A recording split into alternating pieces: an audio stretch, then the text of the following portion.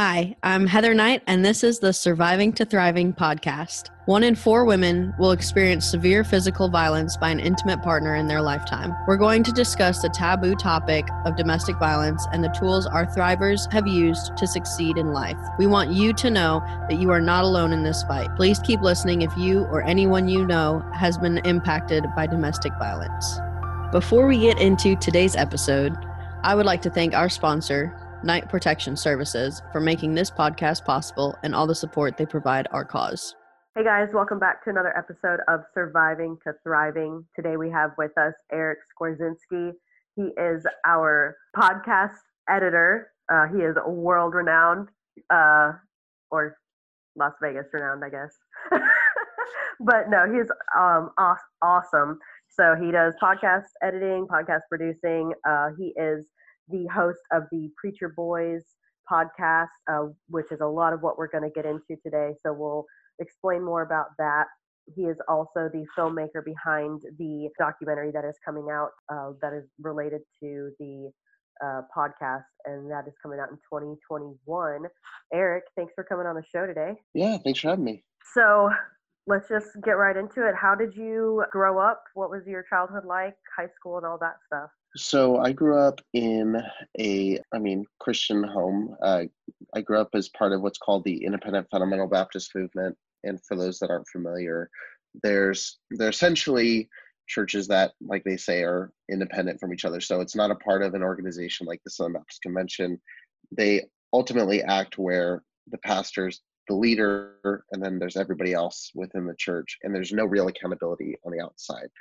That being said, they do spend a lot of time affiliating with each other through conferences and things like that. But the church that I went to, and we'll get into this later in the episode, that abuse does run rampant within the Independent Fundamental Baptist circles, as well as a lot of really odd eccentricities, like girls can't wear pants, you can't go to movie theaters, can't drink, can't dance, like very, think kind of Footloose kind of vibe. And so within my actual church, the abuse was not commonplace, which is a good thing, but we did have all the weird eccentricities. So like I couldn't do all the things I just mentioned, and grew up from birth through graduating high school. So I spent about 19 years growing up, going to the same school from K-5 through 12th grade, all on the same campus, about 130 kids total between all of those grades. I graduated with one other senior. So my class photo from 2013 is me and one other guy. So grew up in that kind of context. I had awesome parents, which is also, like, I consider myself lucky in that regard. It was just interesting. I lived in a little bit of a bubble in that sense. And so, like, out of the, when you look at, like, hey, there's the weird kid that's kind of the religious kid in the corner, like, it was kind of me plus 130 other of those. And so, yeah, we just didn't do a lot of the normal things that kids would do. Like, I wasn't involved in a lot of, like, things outside the church. But one of the things that me and my friends did from the time I was probably 6 on was my friend's dad had a VHS camera. And so we would spend all of our free time making short films and dumb videos with each other, and spoofs of, like, Terminator, which we hadn't even seen Terminator, but what we thought Terminator was. And so, yeah, I just spent a lot of time really getting involved in, like, media and art and, graphic design, things like that. And yeah, that was pretty much growing up. Growing up was church 3 times a week, Christian school during the week, and then any free time I had was making short films and just creating something. Gotcha. So that I was going to ask you, what did you do, when we were going to movies and we were, out and listening to music and going to school dances and things like that as the mainstream kids. You spent your time doing films. Yeah. Was there anything else that you guys, like, was a normal childhood for the people? Yeah, it was super normal. My parents were, and again, it's so strange given the movement we grew up in, but my parents were very open to conversations. Like, I was a very inquisitive kid. My brother's very, fall in line, like, yes, sir, yes, ma'am. And I was always like, why do we do this? Why? What's the reason? And my parents were never because we said so parents. It was always, even things now that we may disagree on, they're always willing to say why they believe it, and they'll listen to why someone else believes something. But honestly, my free time was all behind the camera, or it was watching movies. Like, me and my mom watch movies religiously. Like, my mom would show me like classic black and white movies. We would talk through like how it was made. And so really, I mean, really in my free time, it's always working on a movie or watching a movie. That's pretty much my thing, and it still is. Yeah. It's just movies. Nice. So, you graduate high school. Did you go to college after that? I didn't. So, and this kind of immediately gets to my story. So, pretty much everybody that grows up in the context I grew up in is pressured to go to Bible college, one of the colleges that's connected to that movement. And so I was signed up for Bible college. I didn't want to go. I was already kind of frustrated with the movement I was in. And I got a call from somebody that worked for a Christian media company, and they said, "Hey, do you want to go shoot a documentary in India?" And they were like, "It's in August." And I was like, "Well, college starts in August." And the guy who I still am good friends with now, he was like, "Do you want to go actually work on something, or do you want to go to college to do something you don't want to do?" And I was like, "I'm not going to go to college." So when I made that decision, it really splintered a lot of relationships instantly with my youth pastor. And there was just a really, like, that's the only time I ever was like, I don't want to say yelled at, but I was ever spoken to the way I was by my pastor growing up. And left, went and interned. So I spent 2 years shooting promotional videos for churches, nonprofits, and then uh, shot a documentary film in India. Left there to work at a nonprofit for 2 years, helping with an orphanage there, and then had a whole nother unrelated situation that went down, and ended up working at a car dealership doing marketing. So I've always been doing the same thing. It's just been different capacities. But my film school has been the school of hard knocks more than it has been anything else. So Yeah. You mentioned that you were very frustrated with the movement and your upbringing. Um, what brought that frustration on? Why, and when did it start to manifest? so the frustration really kind of so there were initially just inconveniences. It was movies coming out. Like, I remember when Star Wars Episode 3 came out, I was like, I want to go see it. Like, you can't go to movies. I had to wait like a few months, whatever.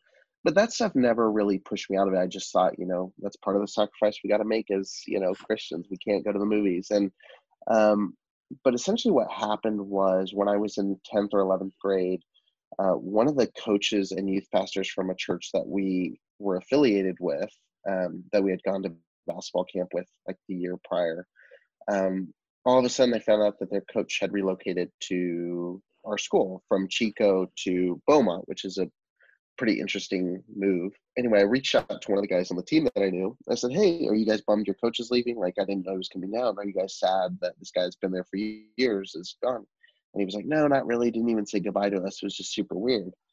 And I was like, "That is kind of weird." So I Googled something, I think, just to see, like, just to find out more info, or, see if there was anything public or something. And what popped up was there was a warrant out for his arrest for sexual misconduct with a teenager. So he was 30, I think 31 at the time, youth pastor, and then the girl was 16 and was a babysitter for their family. And um, so I was kind of rattled by that. But like, as a teenager, I didn't know, like, what do I do? Like, in my context, it was like, you go to your youth pastor, and then that's it. That's what you do. So it took me a couple days or weeks to, like, I don't remember exactly the timeline, but I essentially brought it up, and they pulled him from, he was already getting involved in ministry at the church I was attending. So he was already doing a 6th grade Sunday school class. He was leading music, and they pulled him from all that stuff. And what I found out is that his dad had basically called my pastor and said, "Hey, me and my son had a disagreement. Not a big deal, but I think he'd be better serving somewhere else." And that was how he explained, like, sexual misconduct with a teenager in his church. And so that kind of, for me, like, I could go deeper into that story, but for me, seeing how that situation was handled kind of broke that bubble around me where I thought, oh, we're the ones that have the answers. We're the right church. We're the people that are doing the right thing. And I thought, man, if someone can cover up so easily for someone doing something like that, like, what else is being covered up? And essentially, it kind of sent me through a series of just like Googling every guest speaker that came to our church, of researching people I heard referenced. So one of the guys I'll probably get into a little bit later as well is Jack Hyles, who is a like very evil, like as cult leader as you can get. And I just remember hearing so many people that speak at our church reference him fondly. And I remember when I first Googled his name, all the things that came up, and it was just constantly. It was like, the best way I can explain is like, everyone talks about like the degrees of Kevin Bacon. Like, if you see one actor in a movie, like, it's probably pretty close. Like, Kevin Bacon starred with someone in that, or and for me, it's kind of felt like that with predators within the church. Of every guest speaker that came in was like one ministry away from some huge scandal or abuse case or cover up. And as a teenager, trying to one, figure out his faith, and all the figure out who he is, figure out what life is, then to be thrown on that where you say like, oh, the place I felt safe as a like fortress away from the world, the quote unquote world, was actually one of like the most evil places that you could be. And so it was just this inner struggle, and then it was like this, what am I a part of? And for a lot of time it was just dealing with this feeling of guilt of like, was I, by me being a part of it, did I help this kind of stuff happen? Um, should I do the right thing when I found out about this? And it's, looking back now, I think like a teenager only has so much responsibility to know how to handle an adult situation, but that still really sticks with me, is like, you know, why didn't I figure this out sooner? Why didn't I start speaking out sooner? And 7 years out of it, I still feel a lot of that same emotion. Yeah. Did you see that or find that your church in particular may have been more on they were less accepting of those behaviors, since, the pastor of the other church said, this is, we just had disagreement. They didn't actually tell him, your pastor, what actually happened. And then as soon as they found out what happened, they removed him Right. from having access to children. So to the credit of the pastor, like, they did remove him instantly, which isn't typical within this movement. We start looking into cases, but it didn't. And I guess people could argue it's opinion. I don't feel that there was a. It was never brought to the church's attention that what had happened, which I don't think is right, especially since he was assuming a ministry position, even though he didn't do anything that, to my knowledge, at the church I was at. I think if you come somewhere for that reason and then are found out, it should be announced to the church who have their kids in a Christian school that's in the same building as the church. Right. And so I have mixed feelings about it. I think everything that they've done has been handled with good intentions. I think there's been a lot of poor judgment calls. I just think there's been a lot of things that have been mishandled. I don't think it's been done necessarily to do something devious. I just think there's a lot of things like, for example, if someone has a problem with sexual abuse of children, they can go to church. I think they should be able to go to church, but go to a church that doesn't have a Christian school. Right. And I think that's just a poor judgment call on their part. And I hope to God that that doesn't lead to any abuse happening there. Um, but yeah, I struggle with that. I do think there are people there who didn't see it. Like, I found out, and this was one of the things that fractured a relationship with my youth pastor I was very close to. He knew about the situation before I did, and was okay with him doing the ministry positions he was doing. And so I do have a serious problem there. And that was one of the reasons that relationship, like, we had like almost a father-son relationship. We're very close. And the minute I confronted him about that, like, I was cut off completely. And so, but as far as like the immediate pastoral stuff, I think that it's all been well intentioned, but just a lot of really, just bad decisions on how to handle the situation. So Yeah. But from when you started doing your Google searching and finally, figuring out what was going on, how long did it take you to decide that you didn't want to be a part of that movement anymore? So I was pretty much checked out my entire senior year, as far as like thinking, oh, I want to be a part of this. Um, I even swung a little bit on the pendulum to pendulum. I've never said that word out loud. Um, but I had swung so far out that like it kind of rattled me like faith wise as well. And so um, in my mind, I was like, okay, I'm going to go to Bible college for my 1 year and do like a Bible class or something, just so like my parents know I went to Bible college and everyone's happy and leaves me alone. Um, but then my goal was just to move somewhere where I didn't have to go to church, but I could like you know still look the part. But I really decided in senior year, and then going and working for this other organization. It was a totally different church that like this kind of stuff wouldn't go on. I did a lot of like internal spiritual work. I was able to talk with them about what had happened. I was able to I started blogging during that time and just kind of working through like what I saw like that we had been taught that wasn't right, what kind of things were going on. And so it took me probably 2-3 years to feel like I had rebuilt myself a little bit. And I think just being away from it was such a good, healthy thing. And then the further I got away from it, the more I just became more staunch in the position that like, I'm not going to attend, I'm not going to endorse by being there. And so, I had that difficult conversation with my parents in probably 2015 and just said, hey, we're just not attending any events. Like, I mean, unless it's something like very specific for like a funeral or something, like we're not going to be attending. And then moving on from that point, it was just becoming like this position of like, what do I have a responsibility to speak out about? And almost that kind of like, the more I researched, I was like, man, I almost have like survivor's guilt of like nothing happened to me, but like I'm an anomaly within it. And so I would just see people like being friends on Facebook with people, and I'd see them in these churches, and I'd be like, man, you don't know who that guest speaker is. You don't know what this is. And so, I mean, really, once I left, I was out. And then just my degree of responsibility I felt has increased as I've been out, which is not what I expected, but here we are. Yeah.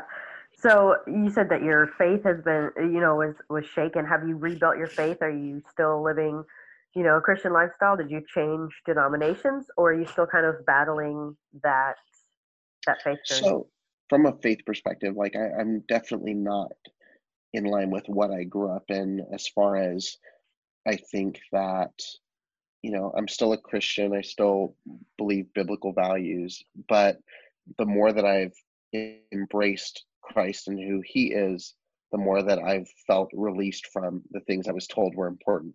And it's become um, I actually had a podcast recently. I don't remember what episode it was, but one of the episodes of my show, I talked with someone about this. And I don't bring my faith very often into the show just because I want to give victims a chance to share their perspective.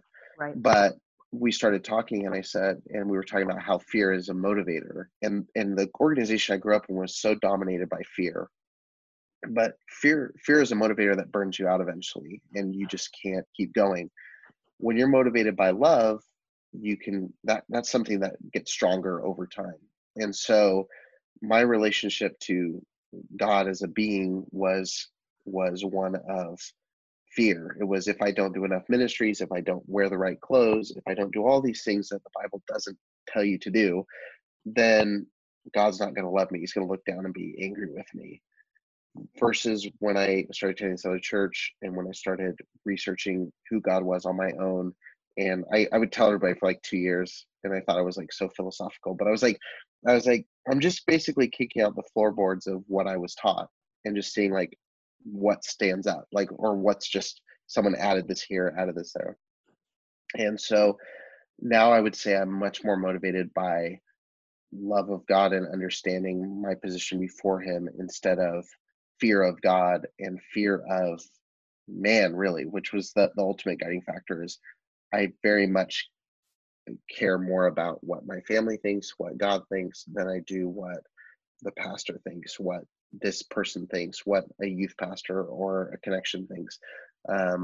And so, yeah, I'm definitely spiritual, but I think it's just a totally different way of approaching it than it was before. It almost feels like a completely new thing. Like I spent 20 years just grinding in the wrong direction, and then it's like now for the past 7 years, it's been an up and down journey, but I feel like I have a lot more clarity about who I am and who God is and what purpose is, and it's just not what it was before.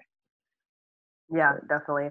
I think that's so important to talk about, just because a lot of times, even when you're in whatever trauma you go through, whether it's domestic violence or child abuse or sexual abuse or anything, if you had faith before it happened and then you have that happen, many people can't get back on that track of, finding their faith again. But it really does help in the healing process of being able Right. to find that faith again and have, being able to believe in something that's bigger than yourself. So I think it's important to notate that, people can still relearn how to have faith. Well, it's a thing of my identity was the church. And even though I wasn't in a particularly cultish version of a cultish organization, um, when your identity is aligned with a thing and that thing hurts you, it makes you re-question every aspect of your identity. And I think it's really important. And I say this as a Christian, like I think it's important to question your faith and to dig deep, because if something is true, it has nowhere to hide. So the more that I believe, if Christianity is true, the more that I research, the more I'm going to become entrenched in Christian viewpoints, because it reveals itself to be true. And I believe if Buddhism was true, the further you'd research, everything would push you that direction. I think fear of a conversation, which is one of the primary elements of a cult, is fear of like hearing other perspectives. I think I just think it's important to be able to research, to be able to study, and take the time to rebuild yourself before you start. Because it's easy to just leave that and be like, I'm going to just be a new person and you know change my haircut and do this and go do all the things I couldn't do before. But I think it's important to take that time to like really research and see like what part of that was me and what part of that was what people were putting on me. And that might take 3 years, it might take 10 years, it might be, but I think that's important to do. Definitely. And obviously, part of your identity, along with your faith, is your production, your films, your Right. all of this stuff. So I think it's awesome that you're able to still do that and keep your faith, and growing up with your parents, always going through movies and everything with you, and that you weren't completely turned off to doing that Right. either. Getting into that, you went to India. You did your 2 years over there, and then you got into a nonprofit. Yeah, so the nonprofit side of things was actually really interesting. So I worked for, well, so the 2 years prior had been an experience of like working with all kinds of churches all over the U.S. So I was still working with a lot of these churches that were connected to the movement, but we were a media company, so we worked with whoever hired. So I would work with some that were more community church. It was all Christian churches, but I did go to some that were more, you know, IFB. So I made a decision as I became more sure of my faith. I ended up leaving and joining an organization that had an orphanage and did leadership training. So we did leadership training in the Dominican, Cuba, and India. And then I also, which I did a little bit of stuff like actually behind a podium kind of thing, doing some teaching and stuff. And then, but mainly my job is documentation and like getting information back to donors about what they were supporting. So instruction projects, classes, graduations of pastors, all that kind of thing. And then the orphanage was, getting bunk beds for the kids, putting on big Christmas events every year. And so I did that for 2 years. I would just fly out for those trips, do documentation, and then come back. And then when I got married, my wife and I actually moved to India like 3 weeks after we got married to work at the orphanage. And then while we were there, so we got there in July, and then in I don't remember the exact month, but August, I believe we got pregnant, which was a big surprise. And then in September, um, she got really sick in August, and then in September we had a miscarriage, and she was just really really sick. We were in third world country in a small village. Hospital had like literally like holes in a wall, like one light bulb, like it was bad. And so we made a decision to come home. We flew back to Virginia, which is where the main supporting church was. And unfortunately, there were just the church that was there was an independent Baptist church, really good people, like truly good people. And I wouldn't accuse them of anything bad, but very just some very poor belief systems, like theologically, that we just didn't agree with. When I brought those up, I was just told to like pack your bags, head home. And so we ended up going to California. We spent like 6 months scraping by trying to figure it out. My wife was pregnant again with our daughter now, and I was trying to find work. So started doing like social media marketing for an auto group here locally to get back on my feet. Then started kind of branching out on my own, quit that job in August, and now I'm kind of running full force. And because I wasn't busy enough, I thought, hey, I'll do that podcast and documentary that I've been thinking about. So, yeah, I mean, it's just been a crazy, like, nothing has been a traditional path. Like, if I was to give someone advice about like how to get into media, I'd be like, don't do what I did. But also too, like, all of the experiences have really helped, kind of shape who we are. And for better, I mean, I guess someone could meet me and say, well, if it shaped you into that, then I don't know. But I think it's been really good. And like all of that's in its own ways helped heal. Like there's things from traveling out of the country that have like really helped me shape a good perspective of humans, how people think. This is kind of a rabbit trail, but I think that one thing that travel does really well is teaches you empathy. I think that when you get to meet people who are different, it teaches you empathy, teaches you how to listen better. And so I've just gotten a lot of opportunities to develop skills that have helped me, like just mentally be healthier, spiritually be healthier, and just be a better person. And it's just when you come out of a culture of where there's a lot of hate for people on the outside, when you start spending time with people and start developing those skills, it can be a difficult journey. But yeah, I don't know what direction to take that, but that's kind of, I mean, it's like I said, it's hard to go through my journey and be like, here's point A, point B, point C. It's been like just a mess. No, but it's good. It's a good mess, and you have gotten to do what your passion is throughout the whole journey, which is awesome. Even going to India and then having to go back to the U.S. and go to California, like you continued to stay in that social media producing world and just got to build your skills through that as well, which then led you to what you're working on now, which is this podcast that is really bringing light to this movement and your upbringing. And I think you're doing really important work, and I definitely want to get into this podcast. So obviously your whole life and your whole journey is where the idea kind of came from, but was there a moment where you're like, okay, this story just came out and I need to start talking about this? So it was a slow build. Like originally when I first left, I was really big into writing, and I still enjoy writing, but since having a kid, it's just been hard to get back into it. But I used to write like pages and pages and pages and pages like every day. And I write everything like I read. So I write everything in book form.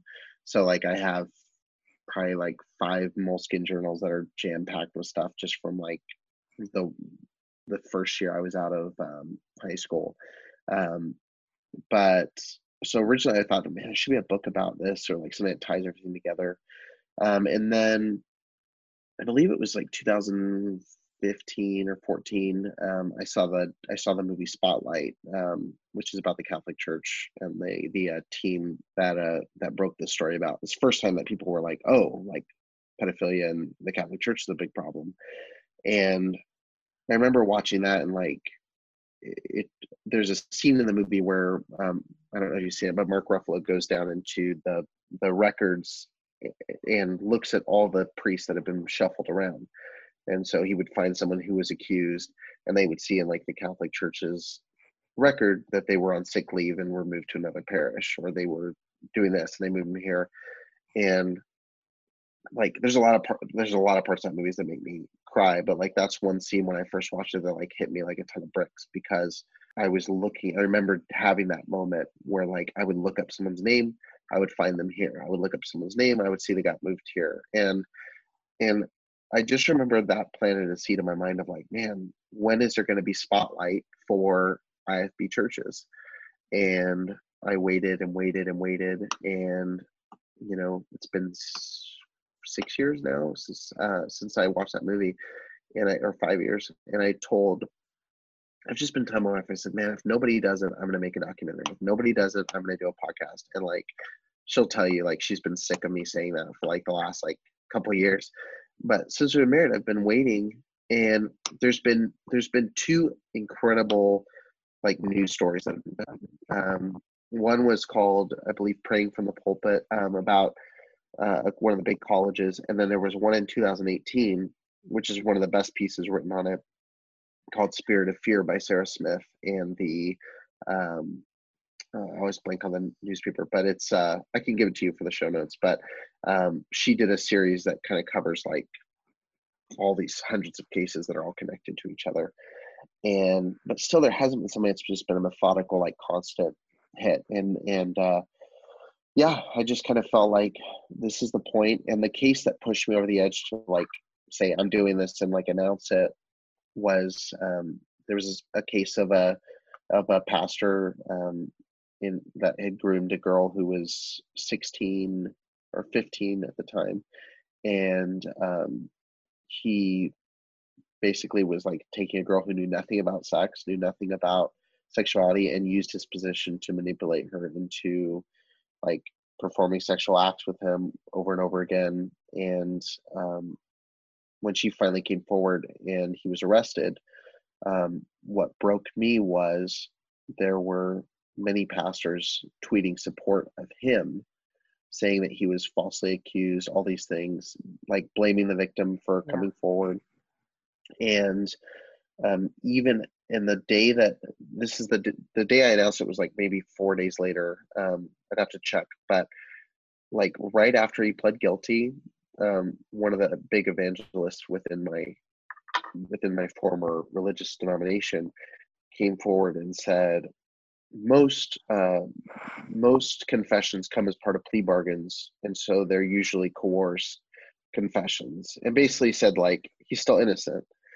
And then there were several pastors tweeting things like that, and then there was a pastor who literally sent out a mass email to his church's network raising money to help him pay legal fees. And that was when I kind of snapped, and I went out to my car and it didn't push me to the dock yet, but I went out to my car. I did a video where I just was very like in the moment, just like, this is crazy. Like, this is what I've been saying for years. And then about 2-3 days later, I cut together the first 2 minutes of the documentary, just assembling news footage, and said like, we're doing this, and like, I'm going to put it out here so that way I'm accountable to do it. And then right when I dropped that, it got like, I mean, it was over 1,000 views, and then people started messaging, and I probably, between all my inboxes, probably had 30-40 people all say like, I was abused, I want to share my story, I had this happen, I know someone, check this, check that. And I was like, I want to show all these stories, so I said, let's make it a podcast as well. And so yeah, it really just was something that I just felt like had to be done. Like it's been since the 1950s that one side has predominantly held the microphone, and there's been victims that have sat there with no outlet, no way to say what happened to them, no way to share their story, no way to warn others. And so this podcast is essentially giving a microphone to those that have been silenced by the church for all this time. Yeah. Have you gotten any backlash from it? I mean, you are taking on a powerful entity. I mean, when when you think about power, you think about money, and you think about, all of that. Has there been backlash, or are you anticipating backlash, and what's going on? Yeah, so I haven't had it. I thought it would hit because when I was blogging, I did an article that was a little bit of a critique, and it was instantly hit with a ton. Um, with this, I haven't. I think part of that's because they don't want to bring attention to it more than there already is. The only negative feedback that I've gotten, it has been from one of the pastors that was mentioned in the first episode of the show, and he's been public. But even that, he doesn't tag me, doesn't mention him, but it's obvious with the timing and the things he says that that's what he's referring to, and he knows people are listening to it. I do anticipate there will be some. I was talking to you before I got on the mic. Like, I do have a lawyer who is familiar with a lot of these organizations, and I asked him. I said, how likely is it that, or I said, is it a valid concern that I'm going to be sued or someone's going to legally go after me? And he said, oh, it's 100% going to happen.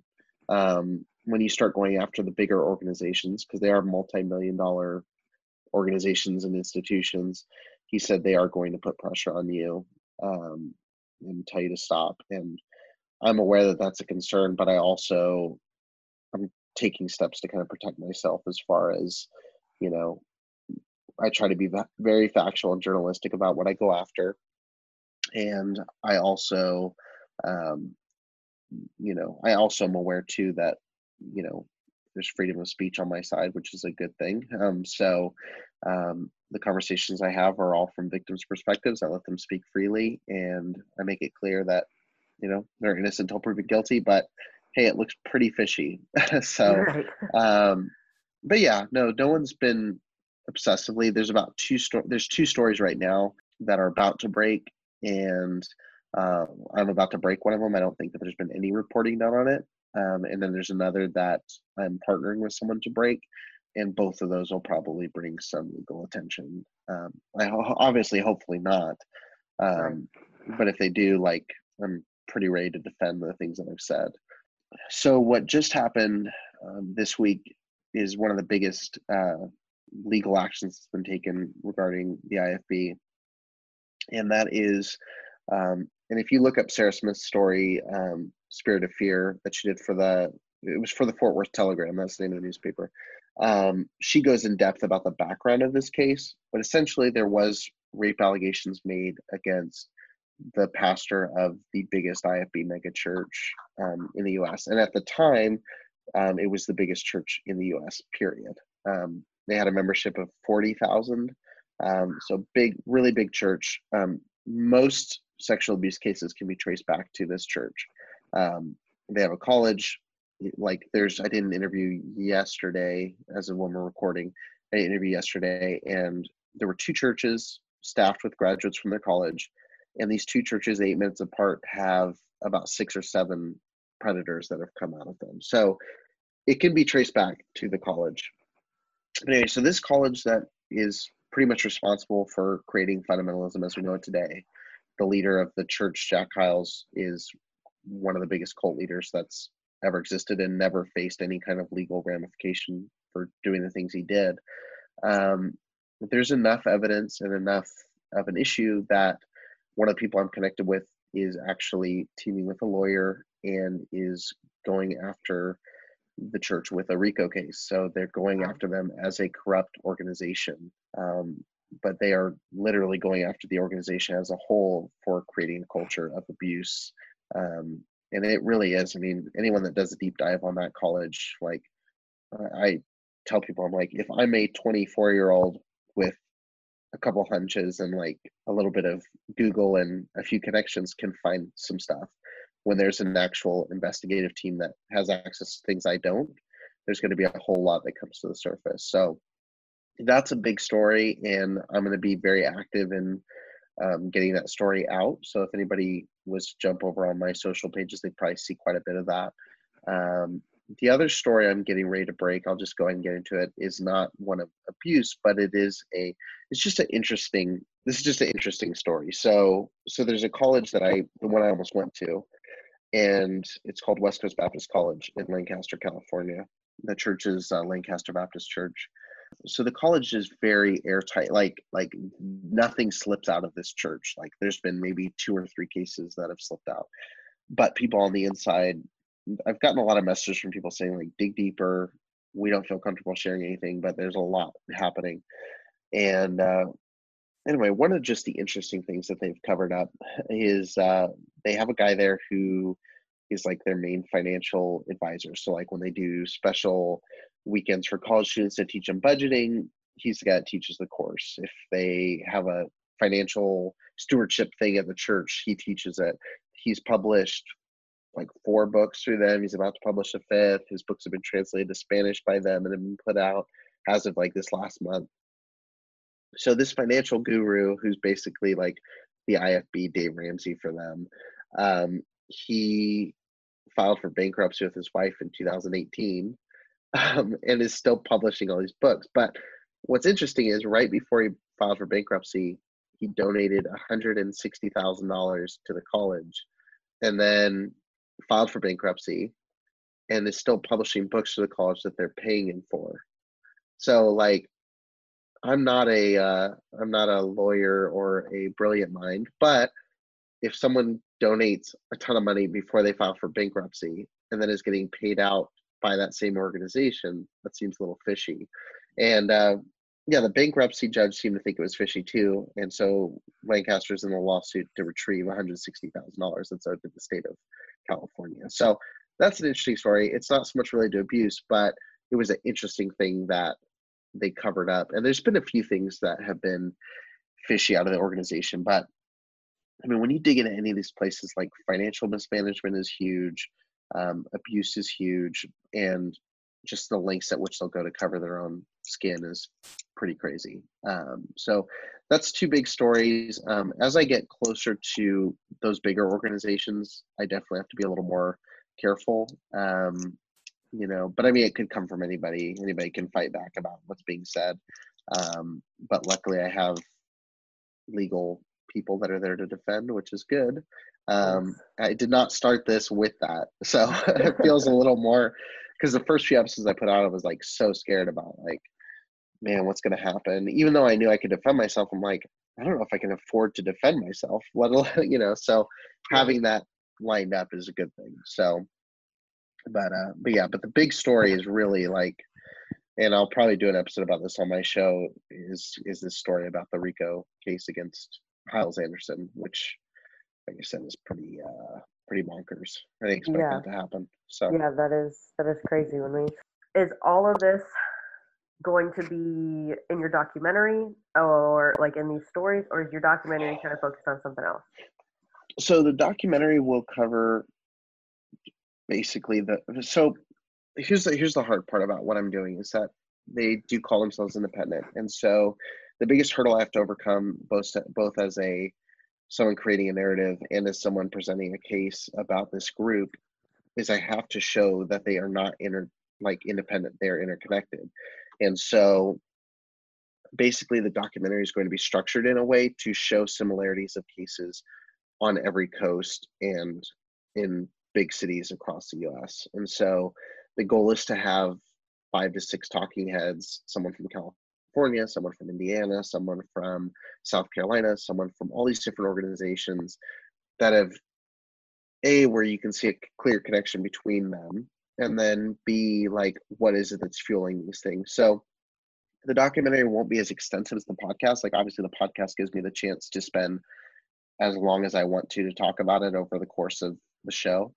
But the documentary is essentially going to be like a condensed, digestible version. I want to keep it about an hour and a half, where someone could sit in knowing nothing and walk away with a basic understanding that, like, oh, this is really weird.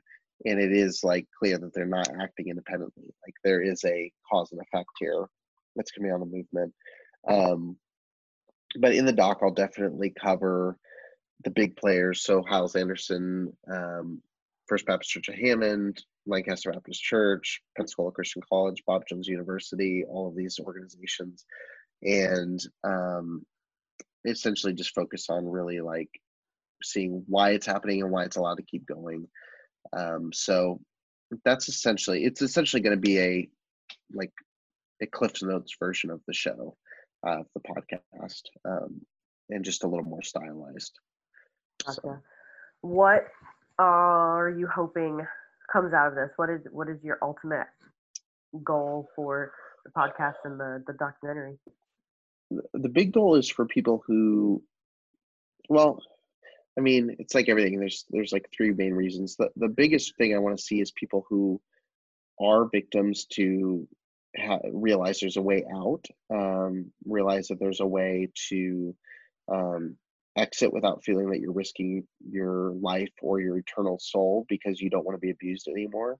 Um, I want to reach out to those people. I want to reach out to the people who are in it that are good people. Like I mentioned, there's good people um, that just don't see it as an issue. They haven't seen, they haven't done the research, they've just kind of accepted for what it is. That they would see that there is a dark side to the group that they're in. And then lastly, I just want to see a lot of these organizations crumble. I want this to be my sledgehammer to the foundation of some of these organizations that I feel don't have a right to exist within society. And so whether that's, I've done that on some of the shows, like with the Hepzibah House out of Indiana, with this movement with Hyles Anderson. There's, when an organization is producing people who are abusers, you need to take a look at why is this organization existing? What are they teaching? And that spotlight, excusing the word, hasn't been shined into these organizations yet. And so, my goal is just mainly that people would leave, that people would find something else, and that, the people who are unaware become aware. And, really, I mean, there's so many kids, there's so many people that don't understand that there's an option outside of this. And so, if the bad guys can be locked up and the good guys can be set free, that's a pretty good note to go out on. So, but it's not going to be as easy as just saying that. It's going to take time. Definitely. When I first met you and heard about what you were doing and all of this stuff, our minds, and I'm sure listeners on this side, are going to go straight to things like Waco, Texas, and cult movements like that. Is there something that sets this apart where it's not going to end like those ones ended, or are there, I guess it's like hard to formalize what I'm thinking, but a lot of people make those comparisons to those Christian cults, and they didn't end well. You know what I mean? Yeah. I don't think that it would end in a violent way. Well, I'll say this: this has just never happened before, and I think Right. I think that from people that I've talked to who have been involved in this stuff, it's usually just dealt with money, or it's dealt with just by like completely shunning and damning whoever comes out and speaks out. When I was within the movement, 2020 actually put out a documentary about abuse within the IFB. It's available on YouTube. I don't think it's available anywhere to legally stream. But 2020 did a documentary about it.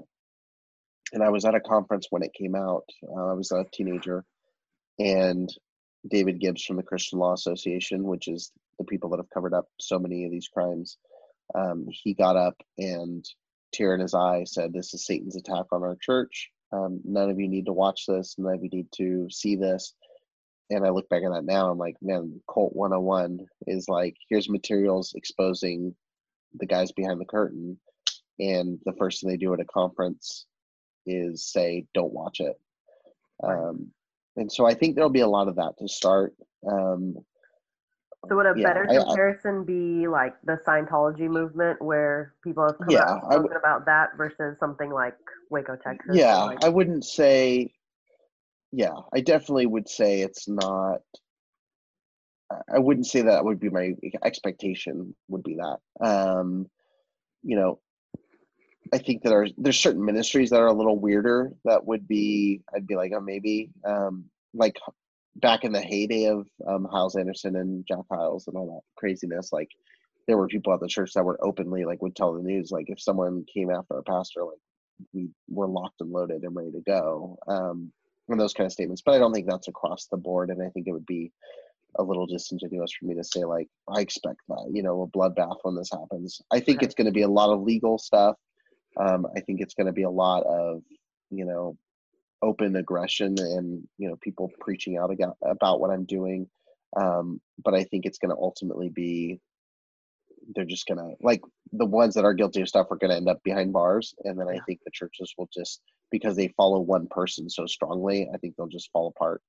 I think it'll actually feel anticlimactic at the end of it, because I feel like they're just going to disappear.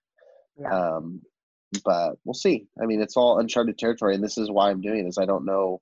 No one has aggressively gone after these churches the way that I'm doing it right now, and I'm not saying that to toot my own horn. Like, there's tons of people with me that would have done it years ago if they knew how to do a podcast or pick up a camera. And you know, I'm letting those people lead the way. Like, at the end of this, people might not even know who I am, but they're gonna say like, man, I'm so encouraged by, you know, all these incredible people who share their story, you know. And so we'll see. I mean, it's and I don't know how long this is going to take. I don't know maybe what I'll do will have no impact, and someone will do something in a year that does, and we'll see what happens. So, but I think I do truly think that you're going to make an impact, and you know, even if it's not on the organization, you will have an impact on the victims, which I think is your main goal. And you know, when you talked about your 3 paths that you want, you know, the main thing is to, you know, give a voice to the victims, and I think that is the most important. So that, because you don't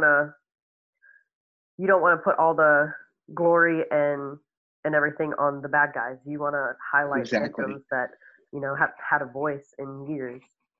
Well, and that's, you know, that's one thing I've argued with people, is that some people have said like, hey, we'd love for you to, like, why not let them share their perspective, like the other side? And I'm like, man, they've been doing that for like decades. I don't feel an obligation to do that. Obviously, like, I do my best to be factual, and like I would hate for a false allegation to slip in, you know, and I try to avoid those kind of things. But I feel like I vet people fairly well in conversation, and if something doesn't check out, like, I would address it. But I'll give you an example. Like, I had as far as like what I want to see happen, like there was a friend of mine reached out, and someone had reached out to them that they had never really gotten along with. But the person that reached out to him was a youth pastor at one of these churches. And they reached out to my friend and said, hey, we've been listening to your friend's show, and we realized there's a lot of weird stuff going on that we never noticed before. And so I quit my job as a youth pastor at this church. And, you know, like, I don't know the church, I don't know the guy's name, I don't know anything, but like, hearing something like that there are people willing to listen and see that there's a problem, gives me a lot of hope for what this could be. And I think the bigger the story, the bigger, like, the more evidence, like the show I'm putting out, or the show that I put out this morning, is one of those stories that I think someone's going to listen to and be like, that really is weird. You know, they really are going to notice some issues. And so, you know, I mean, that's all I can hope for. But like, that one person makes everything I've done so far worth it, you know. And that sounds super cliche, but like, it is true. Like, if one person who's being abused feels like, now I have the tools I need to say something, then that's so worth it, you know. Because there are, like, one of my friends, Joy Ryder, she has a nonprofit called Out, and she works with like government institutions to extend the statute of limitations. And where she was testifying in Indiana a few weeks ago, a statistic was read that, like, I think it's like 60% of cases, but it was like an inordinate amount of cases, people don't come forward who are abused as children until they're like 20, 30 years out. Right. And it's like, again, it goes to that internal work you have to do before you're able to speak publicly. And it's just one of those things where I'm like, man, if there is someone who's 15 or 13 or 12 and they sneak this podcast like I would have sneaked this podcast as a kid, like I hope that when they hear an interview like we're going to do soon with you guys talking about what's the legal action they can take, why do they not have to be scared of their parents or youth pastor from going forward to the police, like that's the kind of stuff where it's like, man, if I have one person, even if I never find out about it, it's just that knowledge that that could be happening right now and I don't know it, like, and again, I think that that speaks to what the stories are that are being told and the people that are sharing, like, the hardest part of their life, and they're coming on and being willing to share that. I think that's so cool. And I think that that's really important for people to hear who are in those situations.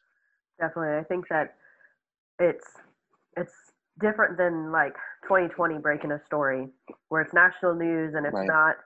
it's not personal anymore. Whereas, this is a podcast that you put on in your car or when Right. you're at the gym, and it's like you said, 40 different people coming forward with their stories that are all eerily similar in Right. nature, and it becomes too much to just kind of be like, oh, that was just a story on 2020. It's not a big deal.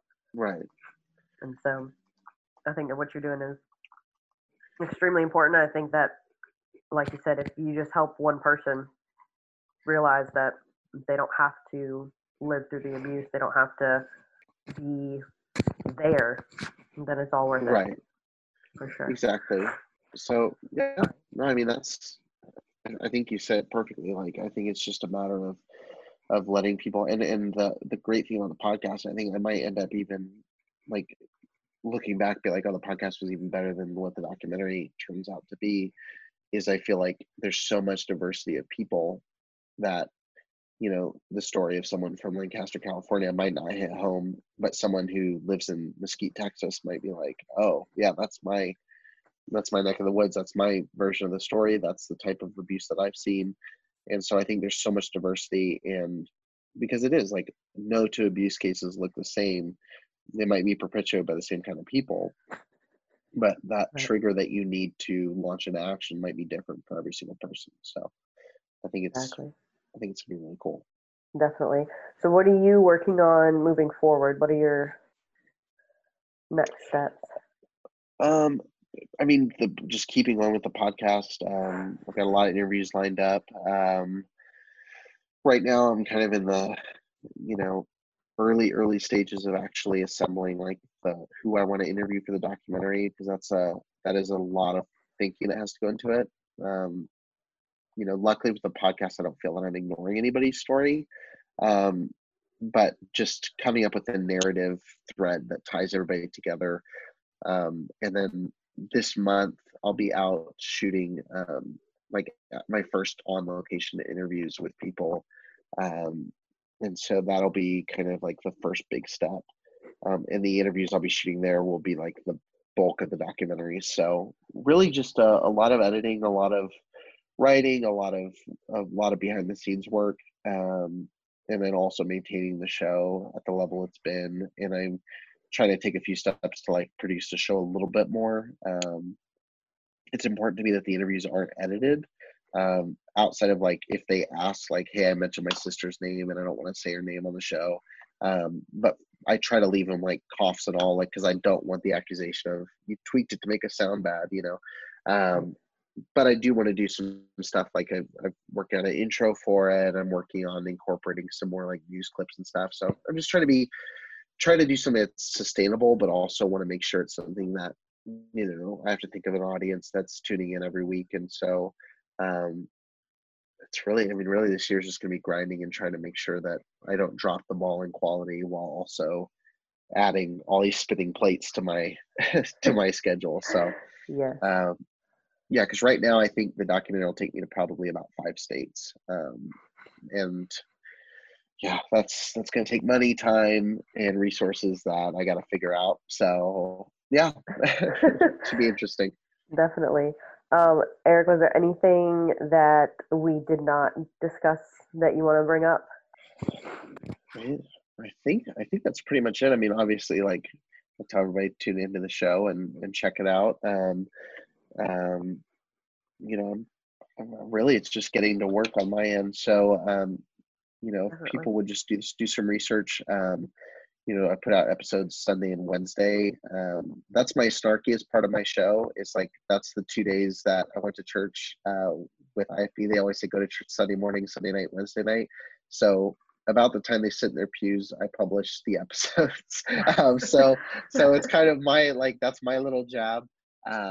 But yeah, Preacher Boys Doc, that's preacherboysdoc.com. That has all of the content there. I'll put in more stuff for the documentary there. And I actually have the thing I'm most proud of on there is there's an abuser database that I'm building out. And so if you go on there under survivor resources, it'll have a list of like each state and then cases within it.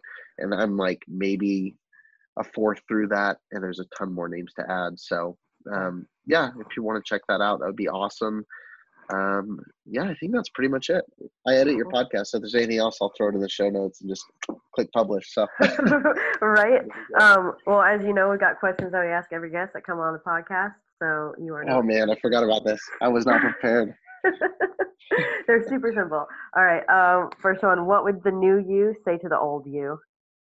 I mean, I think I have the biggest thing out of the way, which is it's okay to ask questions.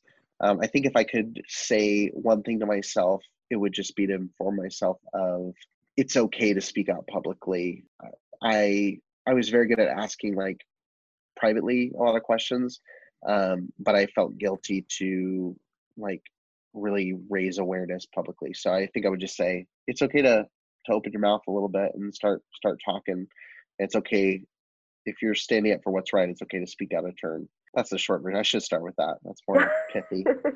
No, it's good. What do you do to help you get through a stressful situation or a stressful time? Movies. I know I already said that, but for me, it's the cathartic nature of movies, and usually it's horror movies, which tells you how messed up my my things were. But no, just sitting back and just losing myself in the movie is like my go-to therapy. Sometimes I'll have a month where I feel a little stressed out. I'm like, I haven't watched a movie in like 2 weeks. I need to like fix that ASAP. Yeah. Awesome. What is a book, podcast, ebook, quote, anything that you kind of live by? Oh man, there's 6 things to choose from. Well, okay, so I'm gonna give two. So a book that always is like a great refresher for me and just helps me kind of zone in is Confessions by Saint Augustine, or Augustine, depending on who you listen talk to about him. Basically, just wrote this very raw kind of diary of prayers and confessions to God, and it's very airy, very philosophical. Some people might read it and say it's boring. I think I love it. Like, it's one book that I lose myself in, and it feels there's like an organized chaos to it of like he's saying all the things that like how prayer should sound, which is like, I don't know what I'm thinking, but also this, and a million other thoughts. So that book is huge. I'm trying to think as far as other podcasts or anything. I mean, I just listen to a lot of things that are just. I mean, I listen to a lot of podcasts about movies and stuff. Movies are just a go-to. Like, I think sit down with a movie, but yeah, Augustine's Confessions is really solid. It's cliche. The Bible is very solid as well. Obviously, I'm trying to think. There was something else I thought of instantly. And I should have said it when I thought of it, but the Confessions are a thing where like I can sit down with a cigar and just start reading through that and like chill out for 45 minutes. So yeah, awesome. Finally, how can our listeners reach you or hear more about what you're doing and who you are? Oh, good. I already gave myself that plug, so I get to do it again. Yes, But you Preacher do. Boys, Preacher Boys Doc, that's preacherboysdoc.com. That's where they can find me. I do have a personal Instagram account. I'll put in the show notes. It's at @eSkorzinski. So no one's gonna find that on their first try. But that's like the two main places right now. Preacher Boys Facebook is a good one. So all of my social platforms, it's Facebook, Instagram, and Twitter. It's just at Preacher Boys DOC. So at Preacher Boys Doc. And I'm very active over there. I do miss messages sometimes just because I'm getting probably 15, 20 a day from people. So if I don't respond to you in like 2 days, just shoot me another message and bump it up in my inbox. But whenever I travel, I just try to crank through those and say hey. So, but yeah, that would be the main thing. And iTunes, obviously, for sure. I was going to say your podcast name is Preacher The Boys. Preacher Boys podcast. It's one of the only things that pops up when you search it. But if you guys listen to it on iTunes, be sure to leave a review and bump it up there as well. Definitely rate, review, leave a 5-star. If you're not going to leave a 5-star, don't leave one at all. So we tell all our listeners to. So that's right. Pastor Reeves from my first episode left a 1-star review saying I was slanderous. How dare you, sir? Salty. No. Awesome. All right. Well, Eric, thank you so much for coming on the podcast and sharing your story. Yeah, for sure. Thanks for having me on. I look forward to having you on my show soon. So yes, we're excited. We need to book that. If you or anyone you know has been victimized by domestic violence, please reach out to us for resources and ways our organization can help you. You can find us on social media at 2ThrivingATL, TO Thriving ATL, or online at twothriving.org.